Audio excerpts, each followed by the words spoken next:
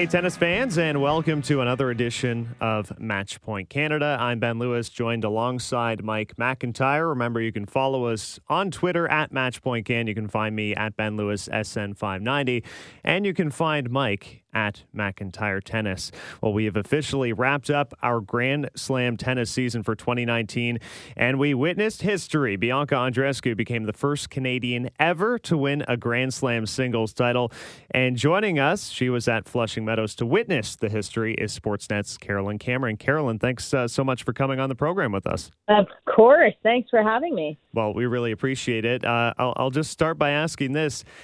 How did a 19-year-old from Mississauga do this? Well, that's a loaded question. That's a great question. It's just, that's what makes this so surreal. It's one thing to win a Grand Slam.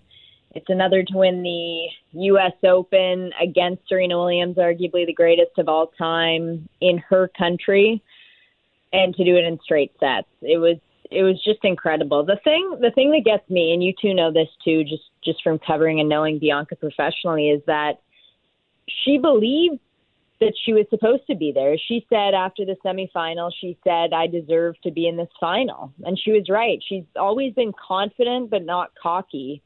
And the way she won it and the way she did it is the same way she's been winning all season long. And it's not just what she has on court and the power of her return, which I'm sure we'll get into, but we saw that against Serena. But it's what's between the ears. It's that fight. It's that even though she had championship point at 5-1 and Serena came back to make it 5-all, she still took it in two sets as the Arthur Ashe crowd was causing her to plug her ears. It's cliche, but it's really just the full package that got her there. We've been using this term this year quite liberally, golden age of Canadian tennis, and maybe a little bit prematurely up until this moment. I mean, aside from Bianca being the anchor up to this point in terms of results, Felix and Dennis had their semifinal during the Sunshine Double. Braden Schnurr had his unexpected run to the New York finals. Gabby Dabrowski in doubles at the Wimbledon finals too. But does it seem now like we've sealed the deal as a tennis nation? Can we really now truly earn the right to say golden age of Canadian tennis because of this win?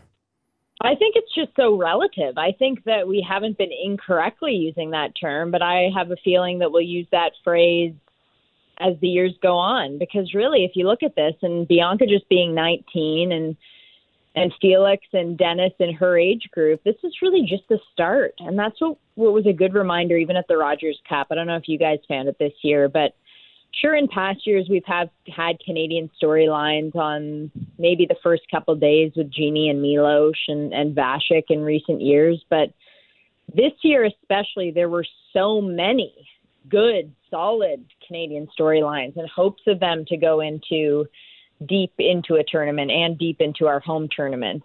So I really think that this is really just the start of that golden age of Canadian tennis, because they're so young, they're so talented.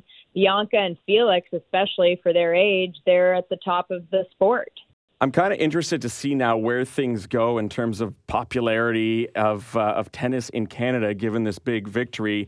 Tell me, Carolyn, did your phone explode afterwards? And what was the mix between tennis fans and friends of yours versus people you were kind of surprised to hear from?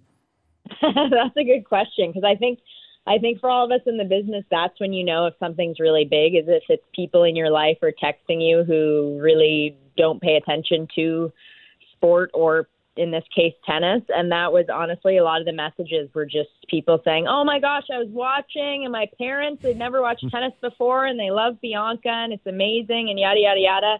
And even today, just since I got home from New York and walking around Toronto, so many people are talking about it. And it was at the grocery store and the bank, and everyone's just talking about Bianca, and you see it in the newspapers. I think for all of us who've loved and covered this sport, it's kind of fun to see these new tennis fans come along, and this is what it takes. I mean, this is what it takes for the rise in popularity of any sport. Look at what Vince Carter did to basketball in Canada, and Steve Nash, but Vince Carter in the GTA area, as we see so many young Canadians now in the NBA who grew up in the GTA and the Vince era.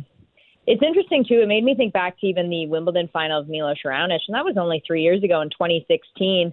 But already the stats were coming out by then about the rise in popularity in sports, in tennis rather, and kids playing tennis from 2010, a year before Milos's breakthrough, through Jeannie Bouchard's Wimbledon final, and then up until Milos Raonic's 2016 final. So you can only imagine how many young girls and boys were watching from home and might now pick up a racket. And adults. I encourage adults too. It's never too late. Yeah, it certainly never is too late. I could tell you, it was all the talk at the local public courts this weekend when I went out and hit as well, which was fantastic. You made a point earlier, and this is kind of my description actually the other week when someone asked about Bianca Andreescu, that she's sort of confident but not arrogant. And the U.S. Open semifinalist from 1984, Carling Bassett Seguso, pointed out sort of throughout this tournament that she was zoning, that she was completely in the zone, and then kind of post-victory, it's like she's waking up from a dream. Is it almost that like Bianca doesn't quite realize how good she is? I think she knows how good she is, but I don't think she really understands completely what's happening. Mm-hmm. And I think it's kind of two different things. Even after the semifinal, when I was talking to her, I just off camera, I said, "How are you doing? Have you processed this?" And she said, "Not really. It's just kind of, it's just kind of happening." And, and that's not to say that she's putting in the work and the focus and the mental power to do it, but that doesn't mean she's processed it yet. And I think for Bianca, and maybe it is the fact that she's 19 years old, it's a kind of don't think, just do. Just keep doing what you're doing. And that's where I think almost in matches where she really zones in is in the moments when she's down. I mean, no one wants to get down, or she said she wants to work on court about not being too emotional negatively. But she seems to play her best when she's a little bit frustrated, not necessarily frustrated by her opponent, but frustrated by herself. It's when she makes those tweaks and adjustments that we really see the strength of Bianca's game and mental game shine through. And I know you got a chance to catch up with head coach Sylvain Bruneau as well, who has obviously been an enormous part of this. What type of role did he play in keeping maybe Bianca sort of grounded throughout not only just this tournament, but really throughout the entire year when she's been kind of ratcheting up achievement after achievement? Yeah, well, and I think that's the thing sometimes it's easy to forget is what made this win so impressive, if you just think of it in the grand scheme of Canadian sport history, is that it's a 19-year-old out there by herself on the court and she got it done. But it really is a team effort. And Bianca and Sylvain are very close, and they've known each other for many years. Sylvain's worked with Tennis Canada since 88, so 12 years before Bianca was even born. But he's known her since her early teens. He's been a really good sounding board for her, and I think just he's really helped her. I mean, think back to the Indian Wells final, and that's when we saw him come out and talk to her, and she said, "I want this so bad," and he was encouraging her, and that's what he's continued to do. And it's even interesting too is at Rogers Cup she didn't call on Sylvain once during the match for on-court coaching. And that's not because she didn't want his advice, but she was preparing for the slam where she knew, listen, I can't have Sylvain in my ear at all times.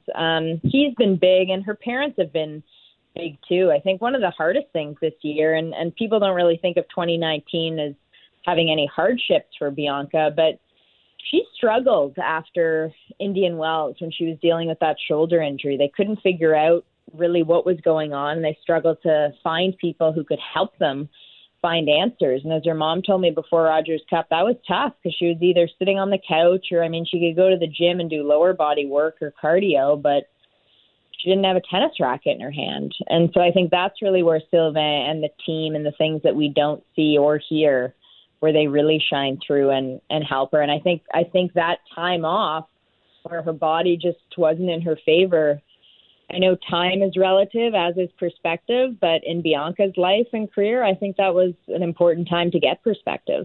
Yeah, it's funny. Right before the Rogers Cup, Ben and I were kind of assessing how far we think she could go, what would be a successful Rogers Cup for her. And really, we just wanted her to emerge healthy and maybe, at best, win a round or two.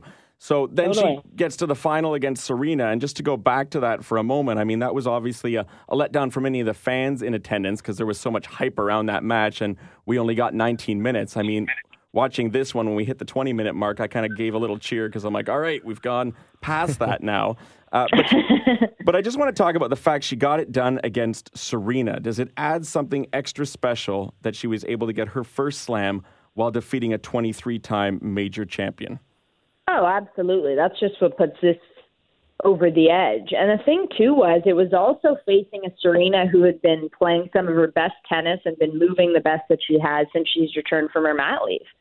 And since she won her last slam at the Australian Open in 2017. Serena, she said post-match that she played her worst match of the tournament in the final, and I believe her. Yeah, I think people she's right. Didn't like that comment too much. People didn't like to hear that. But the thing is she also played her worst because of what Bianca was doing. I didn't see that as Serena coming up with an excuse. I think she was being pretty honest.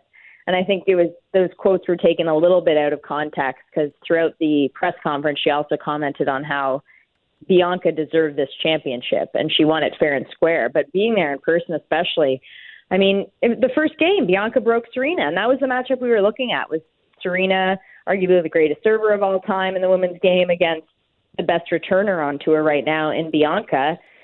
And Bianca just put so much pressure on her. And as she said post-match, she intimidated Serena, she thinks, with the way she played. And she did. So to be able to do it, not just against Serena, but given that Serena was going for number 24, given that the entire crowd was around her, and given it was on that stage in Arthur Ashe where the crowd is louder than anywhere else in the world, it's incredible that she got through and won it in straight sets.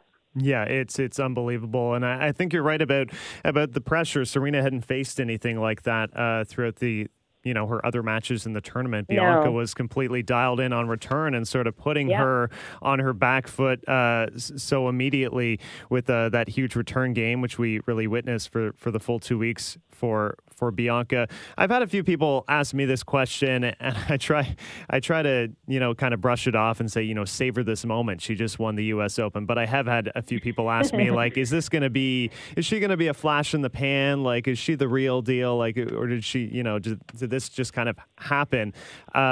What makes you probably as convinced as me that this is by no means a flash in the pan, and she's going to be a mainstay on the tour for years to come?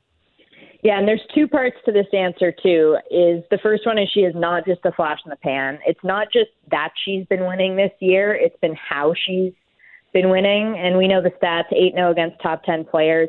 It's not that she's just meeting them on their off days. That's way too coincidental. It's the fact that she's beating them in different ways. It's the variety in her game. It's the power from the baseline. It's the slice. It's the drop shot.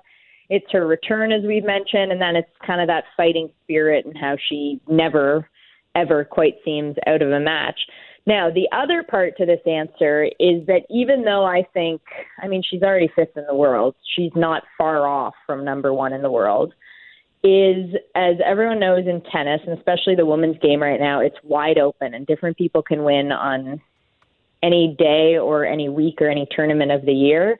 Is just because she's had this incredible rise does not mean that she's going to be winning tournament after tournament after tournament after tournament, because that's just not how it works for anyone. It doesn't matter how good you are. But I think she's definitely going to stay at or near the top. And the biggest question now is she's passed every test that she's faced in 2019. But the test now is, she's a star. Everyone knows who she is. It's going to be interesting to see just her welcome back to Canada and how she's greeted. She's a multimillionaire now, and she's a star, and everyone knows who she is. She's on The Tonight Show. She's on Good Morning America. So it's just going to now be adjusting to all that attention. How's she going to deal with it? I have no idea. I don't know how anyone would deal with it at the age of 19. But just, again, knowing her, I think she's got a good base. I think she's pretty grounded and she's there for the tennis, and she just wants to be a really good tennis player, first and foremost. Caroline, growing up, first and foremost, as you say, as a Canadian tennis fan yourself, we've talked to you before about being a ball kid at the Rogers Cup, working your way, as the leader of the ball crew, and now into your current role as a respected voice in sports media, and certainly with tennis in particular. What was it like not having a legit singles threat when you were younger, as a kid, as a teenager, that was Canadian? And how does this resonate with you now as an adult to see someone like Bianca break through and get that first ever singles slam for our country? I think it's just that idea of seeing is believing. And as a kid, I mean, the same goes probably for you guys. When you're watching on TV, you look up to the people that you see, and you don't necessarily think that could ever be you, because it's not one of your own. It's not someone from who's next door or just down the street, or someone who you went to school with. So I think that's what really gets me with this. And again, you two understand as well, as someone who just loves the sport and how it's been a big part of my life, it's just amazing to think now that in Canada, it has all the attention and respect that it deserves, not just in this country, but internationally as well. And as I said, we won't know for many years, but imagine what the impact could be of this. Imagine how many young girls and boys were watching and they think, gee, not only could that be me, but I could not just dream it, I could make it happen, because Bianca did. That's what she said, and that's what she did. And she'll hopefully continue to do so. I just want to say, as we wrap up with you, that when I saw your tweet that you were heading to New York for the weekend, the last 2 days, very happy, first of all, because we knew we'd be getting some great coverage, but also just happy for you, knowing that someone who's a true tennis fan was going to be going, who would appreciate that moment. And it was great to watch you interviewing Bianca afterwards and seeing not just the smile on her face, but the smile on yours too, while you were maintaining that professional aspect, but still you could tell that it meant something to you as well. So just want to say, job well done, and we're very happy to have you back on with us. There's no one we'd rather talk to to recap this important moment here with us on the podcast. Thanks for dropping by. Thanks. I really appreciate that. And I think it's just a reminder for all of us is that we work in sports and they're supposed to be fun. So when fun and good things happen, we might as well enjoy it. Absolutely. Thanks a lot, Carolyn. Thanks, guys. Thank you. And as we continue on our Matchpoint Canada episode, we're very excited to welcome another guest to the program, former professional tennis player from Blainville, Quebec. She was the winner of the Bank of West Classic back in 2008. She's also now a member of the Rogers Cup Hall of Fame. Alexandra Wozniak joining us on the line. And Alexandra, I mean, you've had so many fantastic accomplishments in your tennis career. But did you ever imagine you would see the day where we had a Canadian winning a Grand Slam singles title? It's awesome. I mean, finally a woman wins a Grand Slam, and it's really exciting. I mean, you never knew when that would happen or if it would happen throughout all these years, and the time has come, so it's really exciting that Bianca won at the U.S. Open. When did Bianca first come on your radar as someone that could be, I don't want to say a Grand Slam champion because who knew, but at what point did you think, hey, Tennis Canada and Canadian tennis fans might have something kind of special here? I remember Bianca, we were practicing a couple times at the French Open and at another Challenger smaller event in Granby. That was back in 2016, I believe, or 2017. And I saw how she was really focused. She had that determination in her eyes, which I found that I didn't see in a Canadian girl for a long time. So I knew she had something different compared to the other young Canadian players that I was practicing with. So it's really exciting to see that she accomplished this big dream of hers, winning a Grand Slam. And, Canada has never really been thought of as a tennis nation, but here we are in 2019. We have now a U.S. Open champion in Bianca Andreescu. We have other fantastic names on our men's side in terms of Felix Auger-Aliassime, Denis Shapovalov, and then veterans like Milos Raonic and Genie Bouchard as well. Was there someone when you were sort of growing up that really inspired you to kind of compete hard in tennis and see if you could make a professional career a reality? Because really at the time that you sort of broke through, Canada wasn't really known as that tennis nation. I know. I mean, Canadian tennis, came such a long way, because when I was starting up, I started playing tennis at the age of 3. It was my sister that inspired me to play because she was the national champion. And then I dreamed to play professional tennis and be on the big center courts like Monica Seles, who was my idol. So growing up, I didn't really have a Canadian to look up to. And then when I reached I was the only woman from Canada, from Quebec, to be in the top 50 ranked in the world for many years on the WTA tour. So back then there wasn't many Canadian girls or none. And and on the men's tour, on the men's side, I don't remember who there was, but for sure, it's really exciting to see how many guys now are playing from Canada and women too on the tour. So it came really a long way. I'm guessing if you're like us, you probably had your phone explode a little bit after that victory from friends, family, and people just wanting to get your reaction to this big moment. What impact do you think Bianca's victory could have on tennis and its popularity and growth in our country? It's really what I saw the most is how more people now were exciting to watch tennis. Like there was becoming more new fans. So I find tennis picked it up more here in Canada because of her big win, the Grand Slam, and it looks like it's becoming more popular tennis across Canada. So that's one of the big things now that's going to change, and it's going to be more popular tennis. And, throughout the years, it was always hockey. So it's nice to see the growth and the fan base. It's growing. Obviously, Bianca Andreescu, she's still just 19 years old, and her life is really going to change dramatically from this point when you have such a great achievement. I know you probably experienced maybe something similar years ago when you won your first WTA singles title at Stanford at the Bank of West Classic, and you were the first Canadian in 20 years to do so. What should maybe Bianca prepare for in terms of her life changing when you get such a big win like that, and how did you adjust maybe back then after you won that big title? Yeah, I'm sure she already feels that there's going to be so many people coming to you. There's going to be, I think, a lot of distractions. People are going to want to work with you, and you just got to remember that what helped you reach and get you to have that success is those people that were there with you from the very beginning.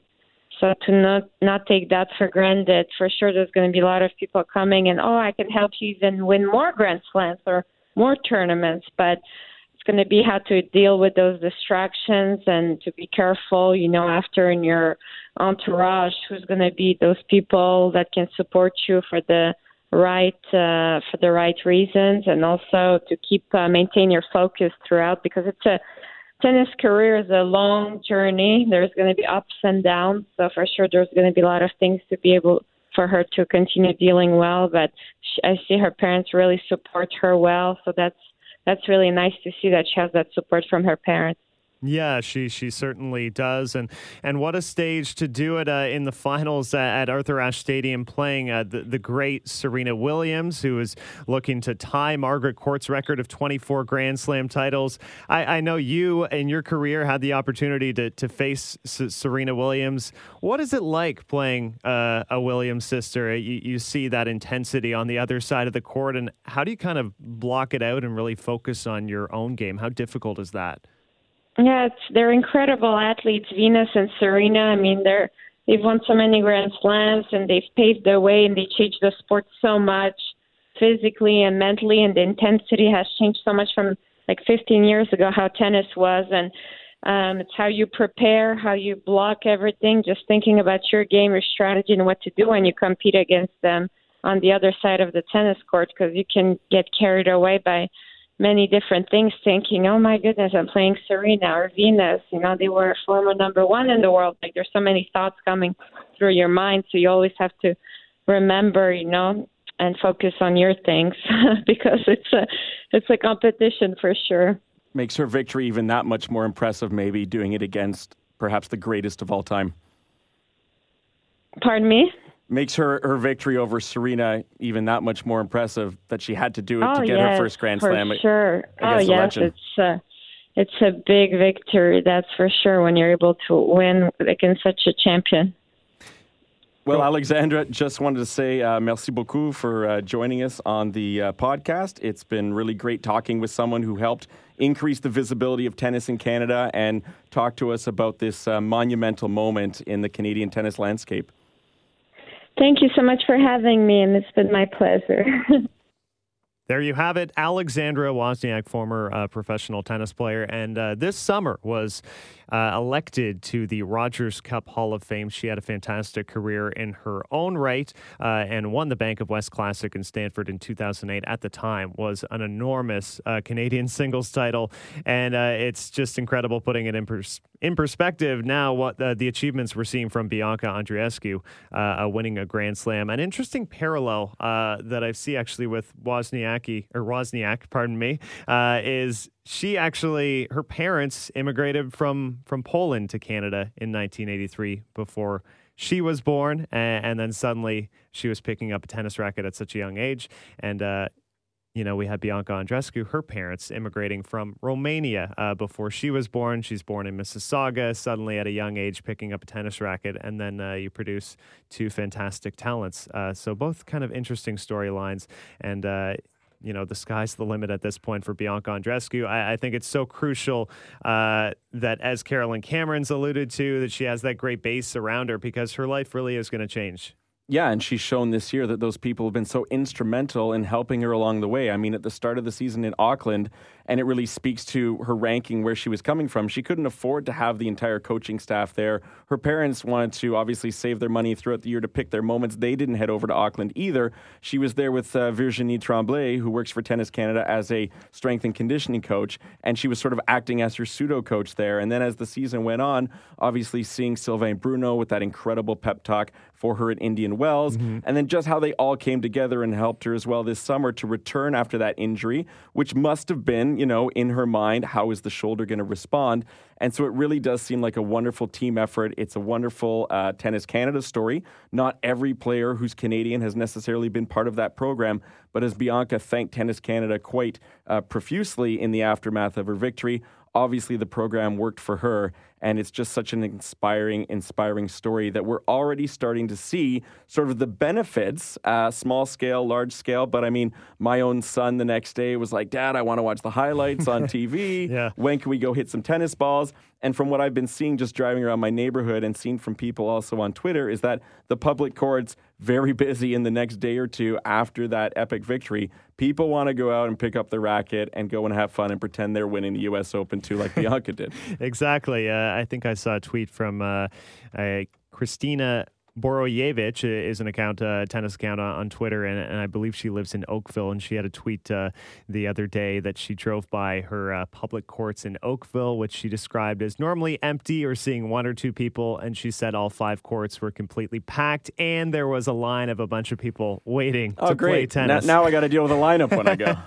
That's okay. That's a good problem to have, that Sure. too many people want to play tennis.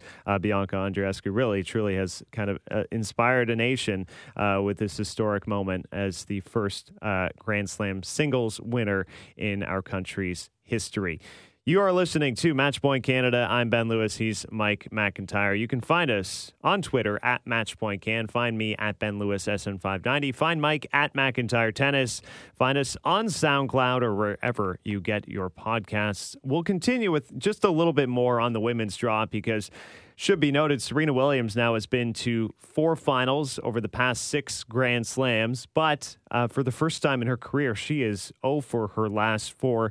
How do we maybe evaluate her tournament, and what is maybe missing from her game in terms of elements to get that 24th slam to tie Margaret Court's record? Yeah, if it was anyone but Serena Williams, I think, and you told them they could have 4 Grand Slam finals out of their last 6 appearances, they'd say, yeah, where do I sign up for that? But because it's Serena Williams and because she's so close to beating this record that, to be honest, the record doesn't mean much to me because of the era and the differences in competition. So Serena's already stands out in my mind. But for her, that's not going to be enough. Obviously, she'd love to tie it and then break it. Billie Jean King herself said, wouldn't it be great if Serena could win at the U.S. Open to tie it and then potentially beat the record in Australia, of all places, where, Margaret Court comes from.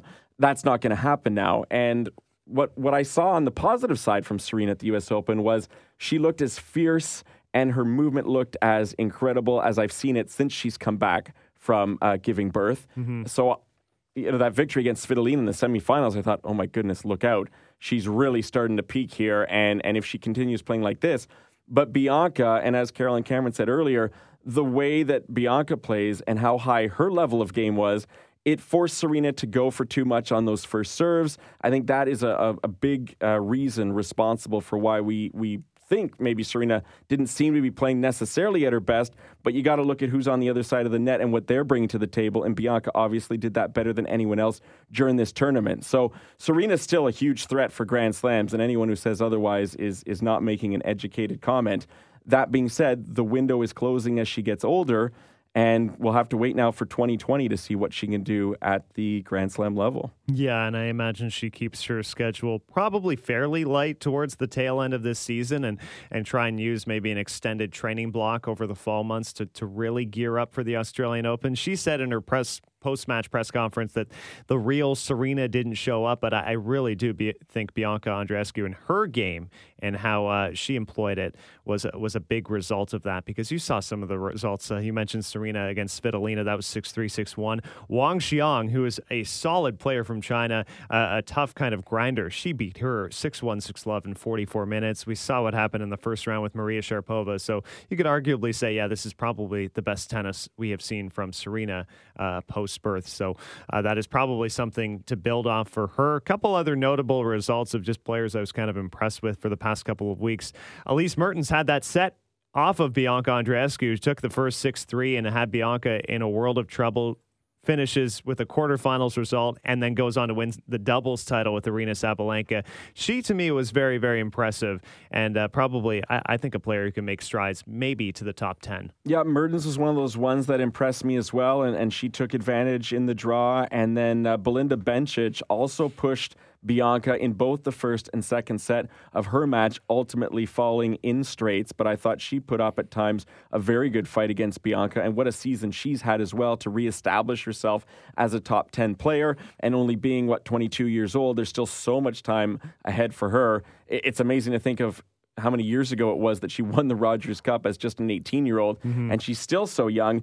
Another player, and one that probably hadn't been on my radar and many people's radars, Taylor Townsend. So impressed with her game, just a different style of game. Love seeing someone coming to the net, and she did that with so much regularity in her matches. I mean, who comes to the net over 100 times in a best-of-3 match? Yeah, incredible, and that's really what led her to that huge monumental upset over Simona Halep, which I don't really want to say opened up the draw for Bianca Andreescu, because she really did seem like she was ready to beat absolutely anybody, but then it led to Bianca's showdown with Taylor Townsend in the round of 16. So great result for the American. She'll look to build off of that. We got to get to the men's side, of course. It was Bianca Andreescu winning her first slam at the age of 19. On the other side of the equation, it was 33-year-old Rafael Nadal winning Grand Slam number 19, which is just so unbelievable. That puts him just one behind Roger Federer for the all-time record. And what a final it was. Thrilling 5-set epic, defeating Daniil Medvedev 7-5, 6-3, 5-7, 4-6, 6-4. Took about 4 hours, 50 minutes. What a final, and what a treat, really, in the perspective of Medvedev and his fight in this match, because if you saw the first probably hour and a half, you thought this was a comfortable 3-set win for Nadal. Nadal did not take the easy route, that's for sure, and anyone who counts themselves as a fan of Rafa must have probably, aged by I don't know how many years watching that one. I made the mistake. I had to PVR that one, so I watched the Bianca match live. I had to PVR the Rafa one, but I made the mistake of not extending the recording far enough. Wow. I went one program beyond the allotted time, but I should have gone two. Yep. So when I got home from my prior commitment, I'm kind of watching first set, second set. Okay, then I start zipping through the third until, oh, wait a minute, Medvedev's broken. Fourth set. And then I realized, oh my God, I didn't leave enough tape. So I figured by that point, okay, the match must be over. I go to the US Open website to see what the final score was, and there's no recap. And I'm thinking, well, that's odd. Why haven't they posted yet? It's because the match is still going. So I did get to finish it in the fifth set. So I was happy about that at the very least. But despite Rafa being up a break in that fifth set, boy, did Medvedev make it close at the finish line. Yeah, unbelievably dramatic. Nadal sort of got a handle again. He was up 5-2 in the fifth set. Medvedev gets another break back. He's serving 5-4. Nadal had to save a break point serving 5-4. And of course, you finally see him collapse when he finally converts on a third championship point. And such an emotional moment for Rafa post-final, sitting in his chair. The U.S. Open played this tribute video running down all of his Grand Slams 1 through 19. And finally, we saw, really raw emotion from Nadal in tears. You can see how much this fourth U.S. Open crown meant to him. Yeah, it's incredible. You'd think after all those major championships that it would at some point you'd become like numb to it, but it was as emotional as I've ever seen him. Mm-hmm. And to me, just his adaptability during his career, the fact that he went from someone initially that was just labeled as a clay court threat and a clay court specialist to then have his, moments of adapting on grass and hard courts as well. He's done it all. He's one slam behind Roger Federer. He may very well in the coming year pass him and, reignite the GOAT debate, which I personally am not a huge fan of that. I can wait until they all retire, and even then we'll never be able to solve it. Sure. I can just admit that we're in the presence of three phenomenal players between the two of them and Novak Djokovic. But it was really cool to see him in the chair just be, brought to tears over his accomplishments and not just all the wins, but as he's watching that, he's probably also thinking of all the hardships and the moments where he couldn't compete or couldn't compete at his best. So it's quite remarkable that he's been able to amass those 19 slams. On the other side of things, when Daniil Medvedev was having his talk at the end of the match, boy, does his sense of humor really work for me. And he was saying, gosh, if I had won, what kind of video montage would you have done for me, right? Yeah, he was really fantastic through this tournament. I mean, the crowd had turned on him in his third round match where he had kind of yanked a towel rudely away from a ball boy at one point, gave the crowd the wrong finger in the air and sort of gave them a sarcastic post-match speech saying, your energy allowed me to win this match, while he was getting rained on by boos. And then he becomes this completely lovable figure by the end of the tournament and by the end of the final. I think fans adored his fight to get back in this match. They wanted to see more tennis. I think maybe it would have been a little dull if it was a very comfortable, easy 3-set win from Nadal. But Medvedev scrapped and fought back. He hit all these fantastic shots. The fourth set, oh my goodness, that set point winner that he hit at 5-6 on Nadal's serve, this backhand down the line. He really produced some tremendous tennis and an incredible summer.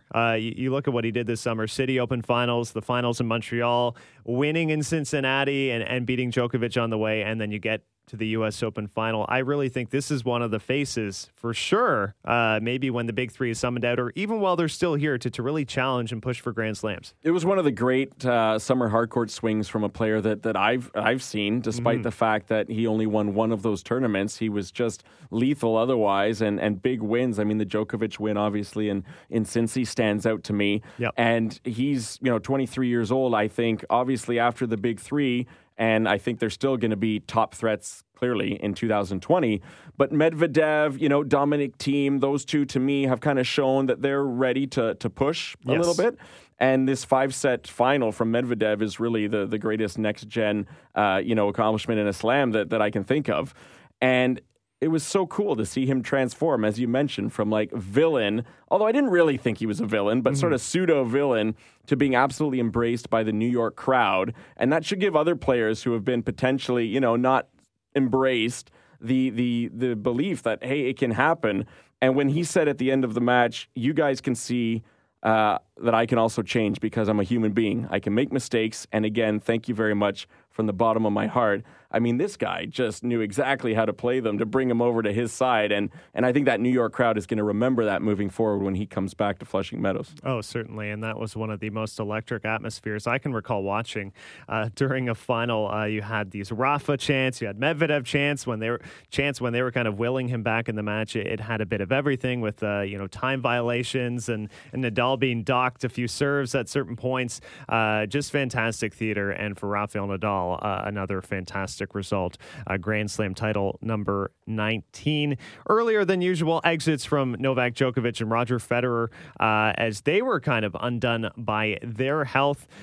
So we'll see what is in store for the remainder of 2019 for those two.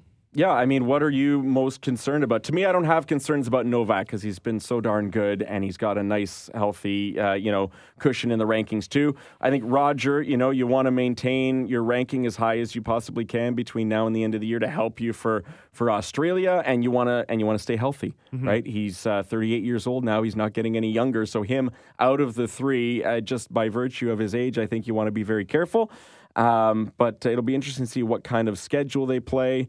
Laver Cup coming up, obviously that's a big one for Roger that he's kind of put together, and we'll see about that. But outside of that, he also plays really well this time of year. The indoor hardcourt, carpet season has always been kind to him as well. Yes, it certainly has. A couple nice tournaments from Canadians as well. We talked on the last week's episode about Denis Shapovalov making some headway.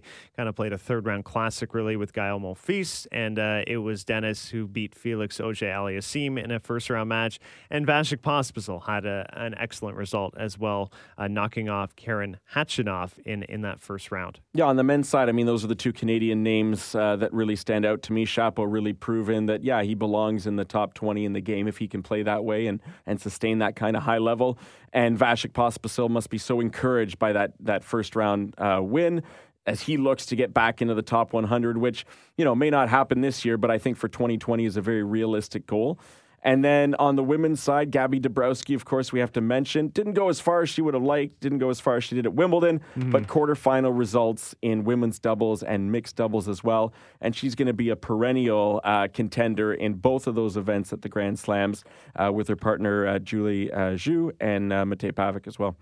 And now, as we wrap the episode and sort of look back on 19-year-old from Mississauga, Bianca Andreescu's historic win for Canada. Mike, I know you were at a viewing party and had a chance to speak with a couple of fans and a couple of people in the tennis industry who were able to experience this moment. Yeah, it was really cool for Tennis Canada to put on both in Montreal and in Toronto these viewing parties and to be surrounded by literally hundreds of rabid Canadian tennis fans, despite the fact we're watching a match where the crowd is so incredibly against Bianca. I was watching from an environment where it just seemed like it was absolute total pro-Canadiana. And I had the opportunity to talk with a few people. I talked with fans like Neil Jane, who we're going to hear from. I talked with Rogers Cup volunteers like Barbara Chizovsky. And I spoke with Ryan Borkson, who is the tournament director, actually, at the Tevlin Challenger, which Bianca has played in the past, but clearly will not be playing at moving forward. And I want to thank all the other people that spoke with me as well. So much passion, such a great moment. Some people were literally on the verge of tears, being so emotionally overwhelmed by what it meant. So I think it'd be cool to take a moment, listen to what some of them had to say about this epic moment in Canadian sports history. Going into the match, I thought it was 50-50. It was really hard to call because champion versus challenger. But she just played amazing, and it just, it means a lot to Canada, and for us to have a first Grand Slam champion, it's just incredible. She just did amazing. And I mean, if you're like me growing up, there was no Canadian singles player that really stood out as a legitimate threat. What does this give us right now moving forward, do you think? I think it just inspires, kids to pick up tennis, and hopefully there will be, more Biancas in the future. I'm a tennis fan first and foremost. In as much as I admire and respect what Serena has accomplished in her career, first and foremost, I was coming in rooting for Bianca. I've had the real luxury of seeing Bianca play a number of times in person since March, and have been so impressed with her talent, with her ability to come back from a deficit. I honestly thought today that would be the case. I thought Serena would fight back more. I don't know that Bianca saw the best that Serena could give. Having said that, I thought Bianca dealt with the pressure, the insurmountable pressure that I don't think we can appreciate here, unbelievably well. Having been to the U.S. Open and seen what the crowds are like, when it's an American on court, the pressure for someone who's not the favorite is unbelievable. People are cheering double fault, double fault, double fault. How Bianca coped with that was laudable, was so impressive, and I think that all we can do is admire what she was able to pull off today. I think as much as she is so physically talented, as much as she's a true athlete, unbelievable tennis performer, her mental game is what stood out today, and I'm just so impressed and so proud.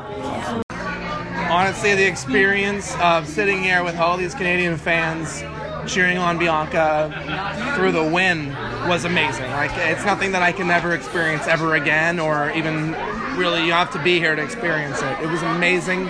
There's no words really that can explain it.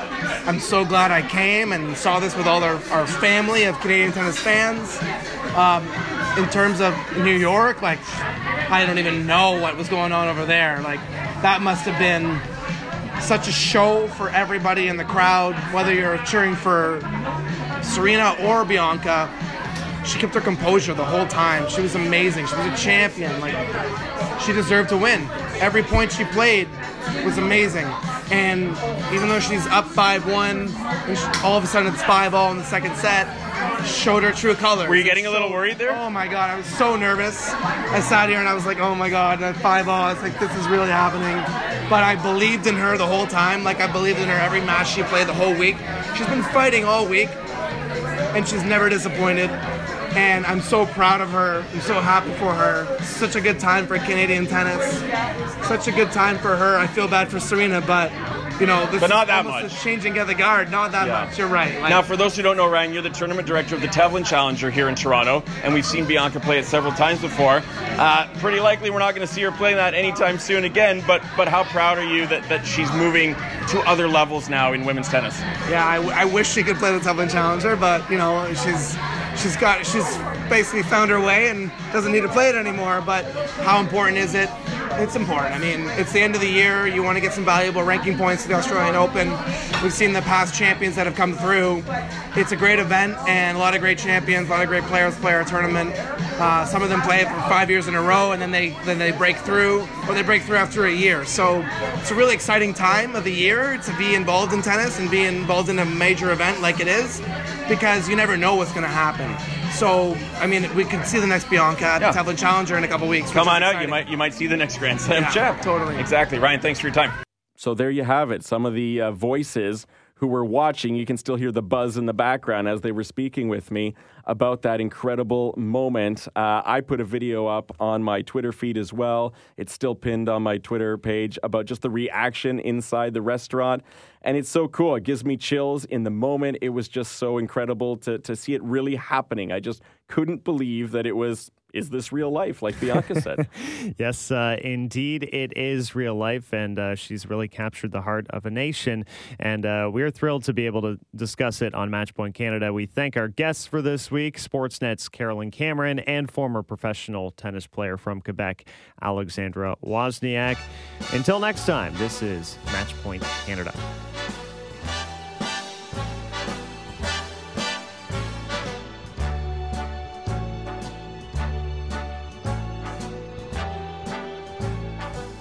Start spreading the news. I'm leaving today.